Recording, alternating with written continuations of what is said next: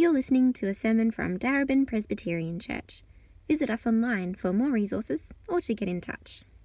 Mark 1. The beginning of the good news about Jesus the Messiah, the Son of God. As it is written in Isaiah the prophet, I will send my messenger ahead of you, who will prepare your way, a voice of one calling in the wilderness. Prepare the way for the Lord, make straight paths for him. And so John the Baptist appeared in the wilderness, preaching a baptism of repentance for the forgiveness of sins. The whole Judean countryside and all of the people of Jerusalem went out to him. Confessing their sins, they were baptized by him in the Jordan River. John wore clothing made of camel's hair with a leather belt around his waist, and he ate locusts and wild honey.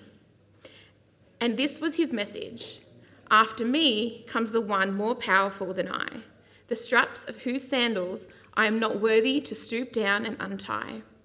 I baptize you with water, but he will baptize you with the Holy Spirit. At that time, Jesus came from Nazareth in Galilee and was baptized by John in the Jordan. Just as Jesus was coming up out of the water, he saw heaven being torn open and the Spirit descending on him like a dove. And a voice came from heaven, "You are my Son, whom I love. With you I am well pleased." At once the Spirit sent him out into the wilderness, and he was in the wilderness 40 days, being tempted by Satan. He was with the wild animals, and angels attended him.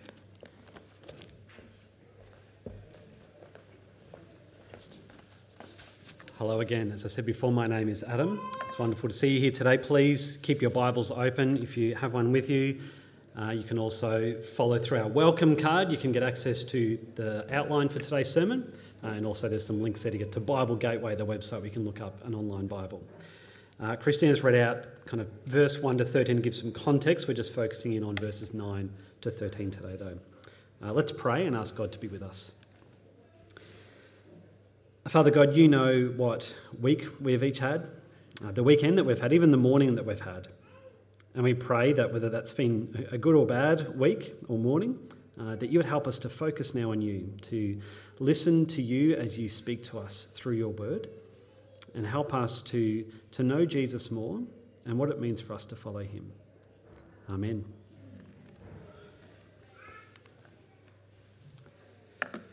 Do you have the right qualifications?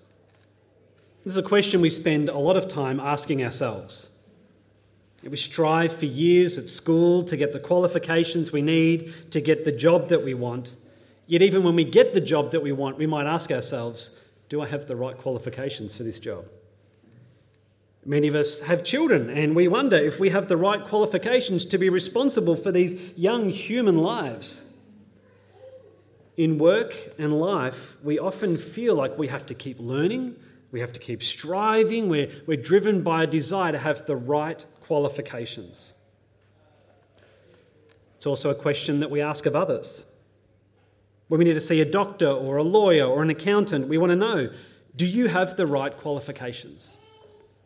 Where we have a lack or a gap or a need that we can't meet ourselves, we want to know that the person we turn to is suitably qualified. Now, this has been made incredibly difficult by the internet. We can watch a YouTube video, read some Instagram posts, listen to a podcast, and then consider ourselves experts on bike maintenance, healthy dieting, and the state of play in the Russia-Ukraine war. But the funny thing is, we don't necessarily recognise the qualifications of those who disagree with us. Do they have a degree in engineering, nutrition, or politics? Have they truly engaged in a deep dive on this topic and considered all sides of the argument? Do they have the right qualifications? Let's be honest, we've all been to visit the doctor and wondered why the sort of treatment plan they've come up with doesn't seem to match what Dr. Google told us. We have a complex relationship with qualifications, don't we? This is very much the case when it comes to spirituality. There are no topics more important than the meaning and purpose of life, the existence of God, the fate of those who die, justice and mercy and peace and liberation. And despite our self-confidence, our bravado, our best efforts on the internet, despite the long conversations with a friend deep into the night, we can feel truly unqualified to answer life's greatest questions. We can feel truly unqualified to prepare ourselves well for death and to face the God who made us and who asks us to give an account for our lives. That's why we need help. It's why we need an expert. It's why we need someone who is a doctor of the soul, an expert on the law of God, the master of balancing our moral ledger. And there's only one person who's truly qualified to do that. It's Jesus of Nazareth. But the thing is, we have this weird relationship with authority, don't we? We'd rather believe a TikTok video than a theology professor. We always have doubts and more questions about Jesus. So what I'm asking you to do today is to come with me and see what we can learn about him in the passage in front of us, so that you can do the hard work and make up your own mind. Today we're going to explore Jesus' qualifications. And we're going to start with our first main point, where we see 3 testimonies about this. We're looking at the book of Mark at the moment, starting with chapter 1. And while I'm going to focus on verses 9 to 13 today, it's worth considering the prior section, because we see then that there are 3 people giving testimony: Mark the author, John the Baptist, and God the Father. So Mark is the one who first testifies to Jesus' identity and to his qualifications. If you've got a Bible open, have a look at verse 1. The beginning of the good news about Jesus the Messiah, the Son of God. It's what the whole book is about. Jesus is the King, Jesus is the Saviour. But who is Mark, and can we trust him? We actually don't know that much about Mark. His name is not actually mentioned anywhere in this book. Even the title, Mark, is something that was added to the top of the book much later. It's church tradition that tells us that he's the author. There was an early church leader named Papias. He was born in the second half of the first century, and he wrote about Mark because he had heard about Mark from the Apostle John. And this is what he says: Mark became Peter's interpreter and wrote accurately all that he remembered, not indeed in order, of the things said or done by the Lord. So Mark doesn't seem to have been an eyewitness of Jesus, of these events, but he was a close companion of the Apostle Peter, who was an eyewitness. Mark does appear in the book of Acts. He's referred to there as John Mark. Interestingly, he was the cousin of Barnabas, that guy we learned about 2 weeks ago. Mark travelled with Barnabas and the Apostle Paul, and he helped them on their missionary efforts. So here's a guy who wasn't an apostle, but he had access to them, and he was there at the birth of Christianity. And it's clear from his book that he has a tight focus on demonstrating to us that Jesus is the Messiah, the Son of God. This is seen in the hectic pace of his narration. There's hardly any kind of downtime or detours. Jesus just seems to rush from place to place.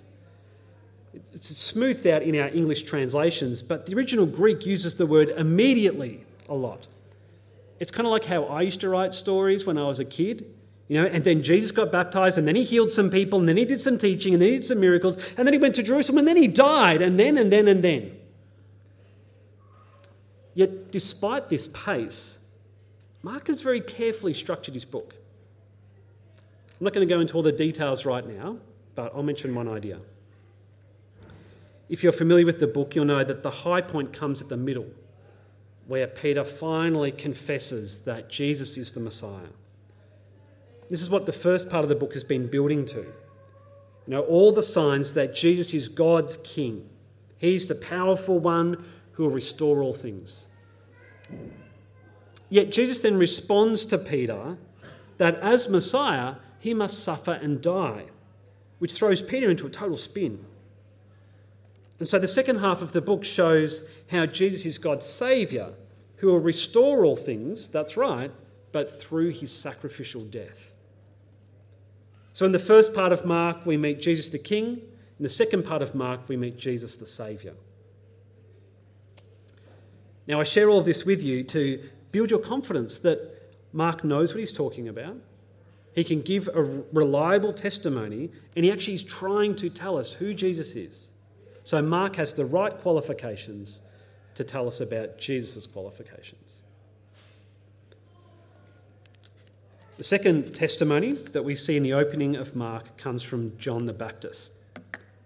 We looked at that last week, so we're not going to go into detail today. But at the very least, we can look at verses 7 and 8 to see what he said about Jesus. And this was his message.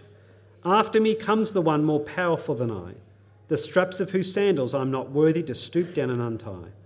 I baptize you with water, but he will baptize you with the Holy Spirit." So John testified that the coming one, the one who's preparing the way for, would be greater than him, greater than John, and he'd also bring God's Spirit to purify and to renew people and to bring God's presence. The third testimony, which is the one we're going to focus on for the rest of today, is God the Father. In verse 9, Jesus comes from his hometown in Nazareth and is baptised by John the Baptist. And in many ways, he's like the people of Jerusalem who've gone out into the wilderness to be baptised by this wild prophet who's preaching, declaring that a time of change is upon them. But immediately after Jesus' baptism, something amazing happens. Have a look at verses 10 and 11 in your Bibles. "Just as Jesus was coming up out of the water, he saw heaven being torn open and the Spirit descending on him like a dove. And a voice came from heaven, 'You are my Son, whom I love. With you I am well pleased.'" Jesus has just received dramatic confirmation of his qualifications. Heaven has been torn open. Perhaps a better way to think about it, it's as if heaven has been split open, like the opening of a curtain. Part of our physical reality is pushed aside, and then the Holy Spirit of God comes bursting through. This is the man who will baptize people with the Spirit because the Spirit has come upon him. And then we hear the words of God the Father speaking through this opening, "You are my Son, whom I love. With you I am well pleased." And with this, we have the qualifications of Jesus revealed. If you like, this is God sending through a reference letter to confirm that Jesus is in fact the Messiah, the Son of God. Which brings us to our next main point, the qualifications of Jesus. I want to show you that two aspects of Jesus' identity have been revealed here. He is the King, the Son of God, and he's the Saviour, the servant of God. But it's going to take a bit of work to see how this simple statement from heaven actually does all of this. And that's because God's words are filled with deep meaning that depend upon centuries of history and theology, of Jewish understanding, and they would have been powerful words to the Jews who were gathered by the banks of the Jordan River. Now, you might feel that that's unfair. Why would God do it that way? Well, let me give you some contemporary examples to show you what I mean, what I'm getting at. Just imagine that we're there today by the banks of the Jordan River. Jesus gets baptised, heaven is split open, the Holy Spirit comes down. You hear a voice that says, "This is my Son, the force is strong with this one." You might think, well, perhaps this is the one who's going to bring balance to the force. What about this? "This is my Son, the odds will be ever in his favour." Maybe he's the one who's going to bring revolution to Pan Am. "This is my Son, the boy who lived." This is the one who's going to defeat Voldemort. "And this is my Son, he will bear the ring." This is the one who will end the threat of Sauron. Now, maybe I'm just a real nerd because I get all those. Maybe you got at least one or two of them. But the point is, we have our own cultural understanding, our own background, our own sort of shared narratives and shared stories that helps us to understand these phrases. They're kind of shorthand, aren't they? Summaries of a much bigger story, a much bigger picture. And so there's a much bigger picture, a much bigger story that lies behind the words of God the Father at Jesus' baptism. First of all, Jesus is the Son of God. That means he's the King. Perhaps you already know this, but the word Messiah is Hebrew for anointed one, and in Greek that word is Christ. So anointed one, Messiah, Christ, all the same word, just different languages. In the past, prophets would anoint the kings with oil as a way of setting them apart for their role to be king. Other people would get anointed too, and typically God would even anoint people, not with oil, but with his Spirit. The Spirit came upon Samson to give him strength. The Spirit came upon King Saul so that he could lead the armies of Israel. The Spirit came upon Daniel the prophet so he could have wisdom. These ones were anointed. And so now too, Jesus is anointed by the Spirit. In fact, he's anointed to be king, and that's revealed by God's choice of words. Listen to Psalm 2, which was written 1,000 years before Jesus. This is verses 6 to 8. I have installed my king on Zion, my holy mountain. I will proclaim the Lord's decree. He said to me, "You are my son. Today I've become your father. Ask me, and I will make the nations your inheritance, the ends of the earth your possession." This is a coronation psalm that would have been recited many times throughout Israel's history. And it makes a really significant statement. See, the kings of Israel were considered to be God's sons. This is about their relationship with God. And it's also about their authority. They can represent God. Sadly, the kings failed to live up to expectations, and so the people of Israel hoped for the ultimate son to come, the ultimate anointed one, the ultimate king, the ultimate Messiah. There's also a deeper meaning. There's a deeper meaning to God's words that wouldn't have even been immediately obvious to the Jews gathered by the Jordan. As Mark will show us in the coming chapters, Jesus is not just the Son of God because he's the King, he's also the Son of God because he himself is divine. He is fully God. He's a member of the Trinity. We see here in this story Father, Son, and Holy Spirit all present. This lends credibility to Jesus and to his mission. It also helps us to see why it is that the Spirit comes down upon Jesus. See, it's not that the Spirit needs to come to give Jesus divine powers. It's not that the Spirit has come to elevate Jesus up to godhood. Rather, this is about his anointing, his commissioning, the beginning of his public ministry. Jesus already had full access to the power of God, to the power of the Spirit. What's the first concept behind the words of God the Father that he spoke at Jesus' baptism? Hopefully you're still tracking with me. We're going to move on to the second one now. The second concept is that Jesus is the servant of God, which means he is the Saviour. Do you recall last week that I said the people of God, they were waiting for the true end of the exile, they were waiting for the second Exodus. Just as a refresher, God had rescued the people of Israel from slavery in Egypt centuries before through an event called the Exodus. They then spent 40 years in the wilderness being refined and tested so that they would love God and so that they would obey God. And after that, they were brought into the promised land. But sadly, they failed to obey God.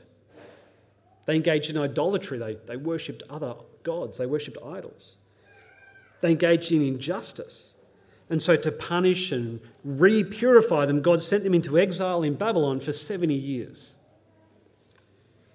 The prophet Isaiah, he foretold that the exile would end, that God would lead them back into the promised land and establish a new age of justice and peace and holiness.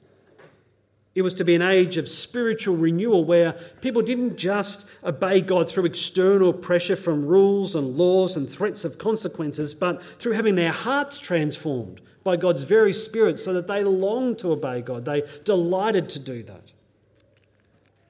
That time had never come.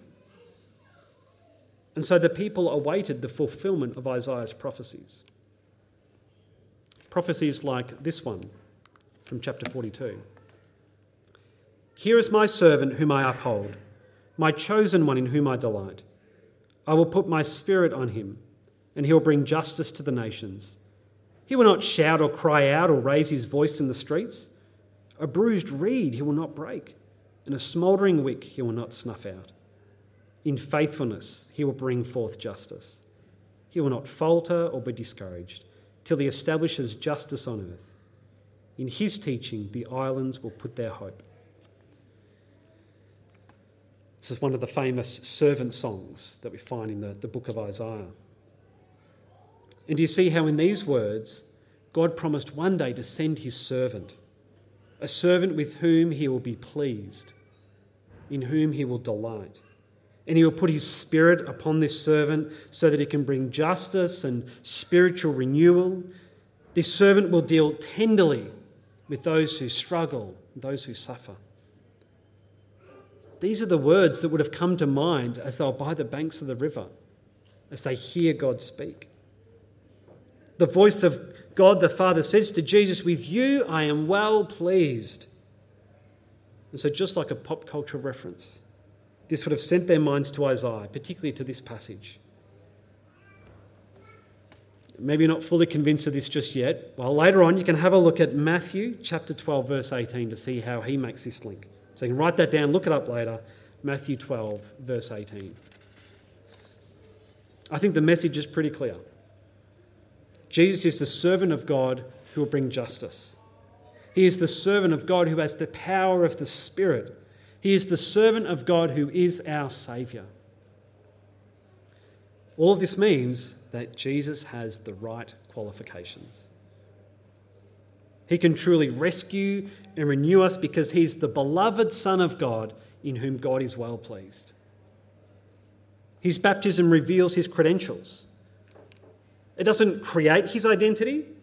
It's not as if Jesus was just some random dude. It could have been anyone and God just randomly picked one and gave him superpowers as if he's Billy Batson getting the power of Shazam.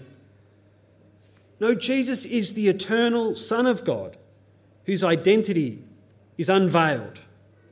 It's revealed here and his mission now commences. But there's one more reason he was baptised.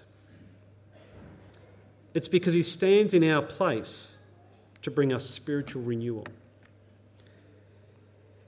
John was baptising people for repentance in preparing for the coming of the Messiah. Jesus had no sins to repent of. He didn't need to be baptised. But by doing this, he shows that he identifies with sinful humans. He stands in the same river as those who were repenting. He's baptised by John as if he is a sinner, so that he can begin his ministry of rescuing sinners. And he does this by continually standing in the place of sinners. He should have been praised as king, yet he's treated like a rebel. He should have been worshipped as God, except he was despised and rejected. He should have been lifted up on a throne, but instead he was lifted up on a cross.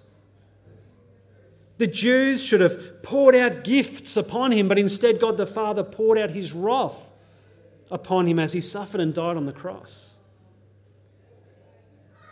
This was all part of God's plan. You see, Father, Son, and Holy Spirit had long agreed that to deal with humanity's failings, the Son would walk on the earth as a man and die in the place of sinners. Now, in some ways, I'm kind of jumping ahead to the end of the story, aren't I? But I think there's a clue to this even in verses 12 and 13. Have a look in your Bibles. At once the Spirit sent him, that's Jesus, out into the wilderness. And he was in the wilderness 40 days being tempted by Satan. He was with the wild animals and angels attended him. So even right here in these verses, Jesus is standing in the place of sinners, and where we fail, he succeeds. Think about it. Israel was called to be God's son. They were to be a chosen nation who would be God's conduit for blessing the world. After the Exodus, they, remember, spent 40 years in the wilderness being refined, purified, prepared, yet they grumbled and they sinned and they rebelled against God. And once they got into the promised land, they didn't live up to their calling. But Jesus showed that he'd be a new Israel. He would not sin in the wilderness. He would be the conduit for God to bring blessing to the world. Also, the first man, Adam, was likewise considered God's son. He was in a garden paradise with food and everything around him that he needed, yet when Satan tempted him, he gave in to sin. But here's Jesus showing that he'd be a new Adam. He would resist temptation. And he was outside of the garden in the wilderness where he's not surrounded by plentiful trees. He's surrounded by wild animals. Jesus is the true Israel and the second Adam. He is the Son of God who is divine but also the perfect human. He stands in our place, securing all of the blessings that Israel and Adam should have secured for us. He stands in our place, bearing the punishments from God that we deserve to bear. I understand that's a lot to take in and your heads might be a bit full, so let's just pause, take a breath. We'll take stock of what we've learned. Jesus is qualified because there's the testimony of Mark the author, John the Baptist, God the Father. He's the King because he's the beloved Son of God. He's the Saviour because he's the servant of God in whom God delights. So let's put it this way. Jesus is qualified to be our King and Saviour since he is the beloved Son of God and the servant in whom God delights. That's our summary idea for today. I'm going to say it again. Jesus is qualified to be our King and Saviour since he is the beloved Son of God and the servant in whom God delights. So what does that mean for you? If Jesus is qualified to be your King and your Saviour, then what next? Well, I'm going to suggest you should follow him.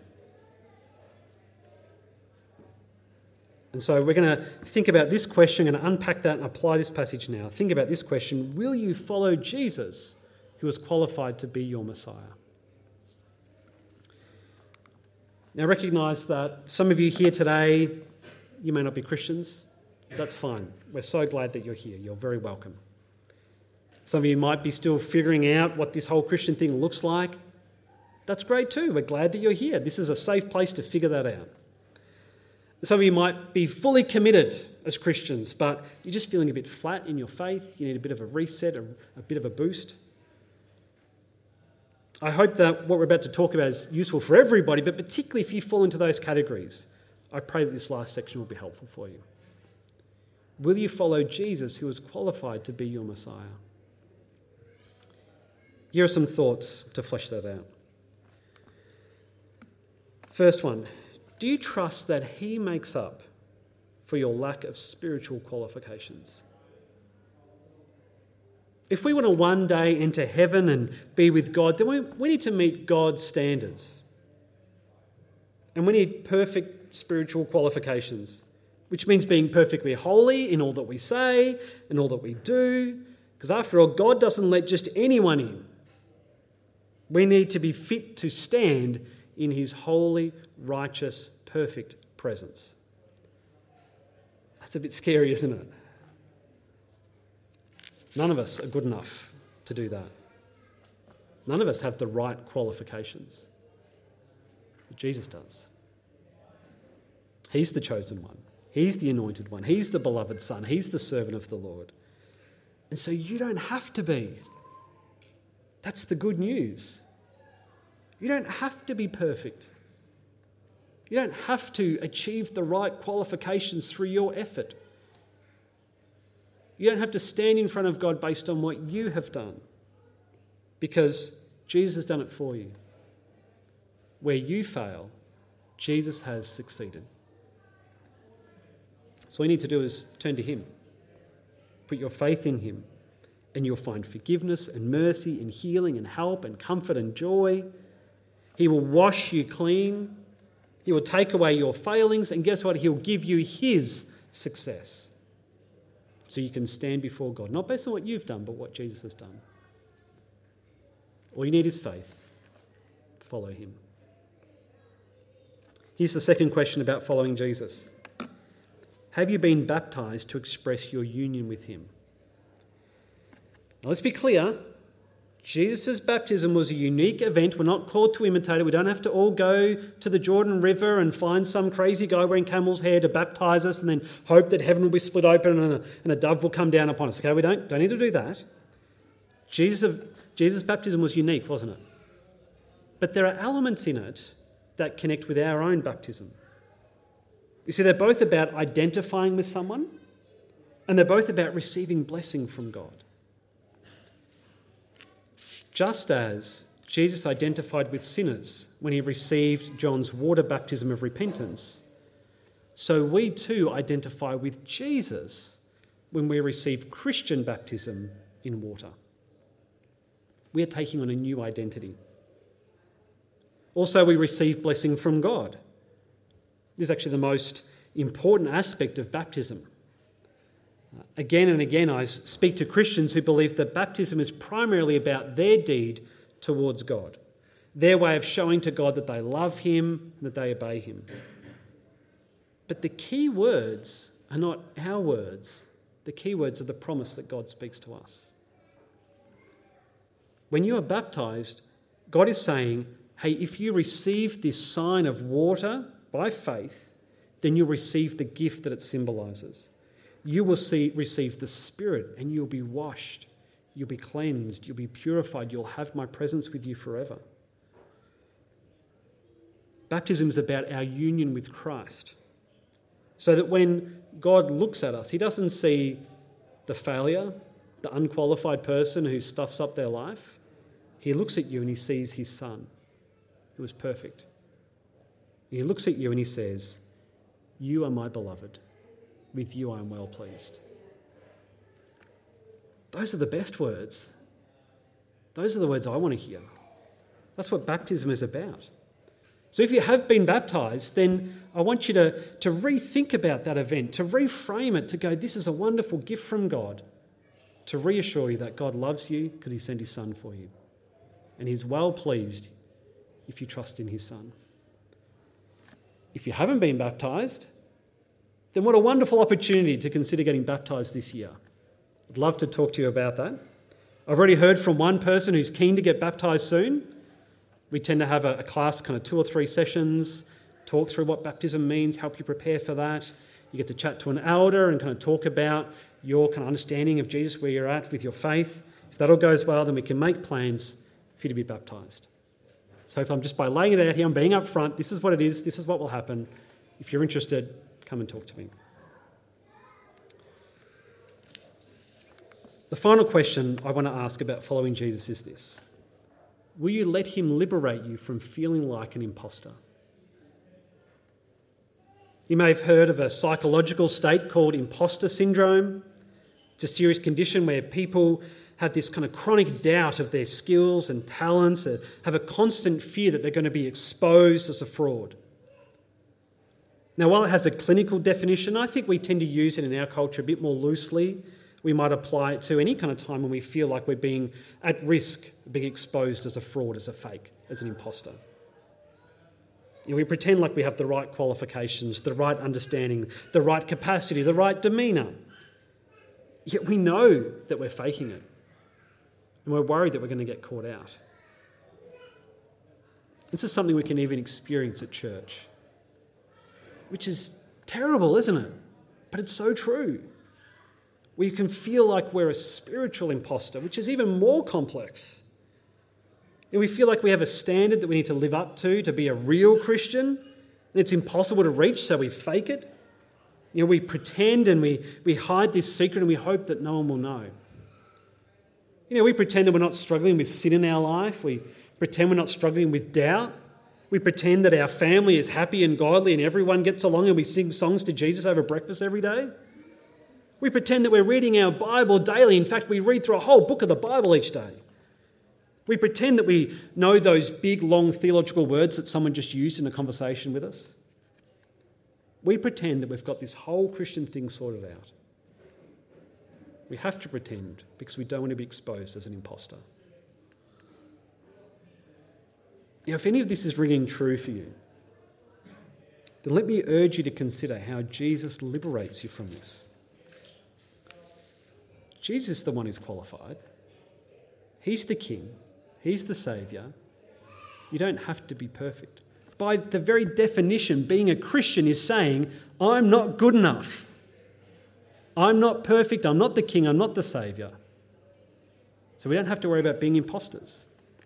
You can admit you have failings and weaknesses and limitations. You're allowed to still be growing. You're allowed to still be figuring things out. You're allowed to have good days, bad weeks, bad months, bad years. Be open about your struggles. First of all, to God, to yourself, but be open to people in church. Be open about your struggles because Jesus is the Saviour, not you. And be open about how you don't have everything under control because Jesus is the King, not you. It's okay. Jesus is qualified to be our King and Saviour since he is the beloved Son of God and the servant in whom God delights. These qualifications can truly benefit you, and I'm going to unpack them and give you more evidence for them in the coming weeks and months, so be back here every Sunday as we'll journey and learn together. Let's pray.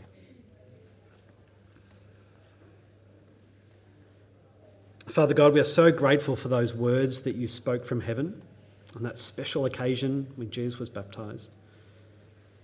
Thank you that you've helped us to take a deep dive into what those words mean and to see the rich background that Jesus is the King and the Saviour. And so may we follow him, trust him, and find great liberation and freedom in him. Amen.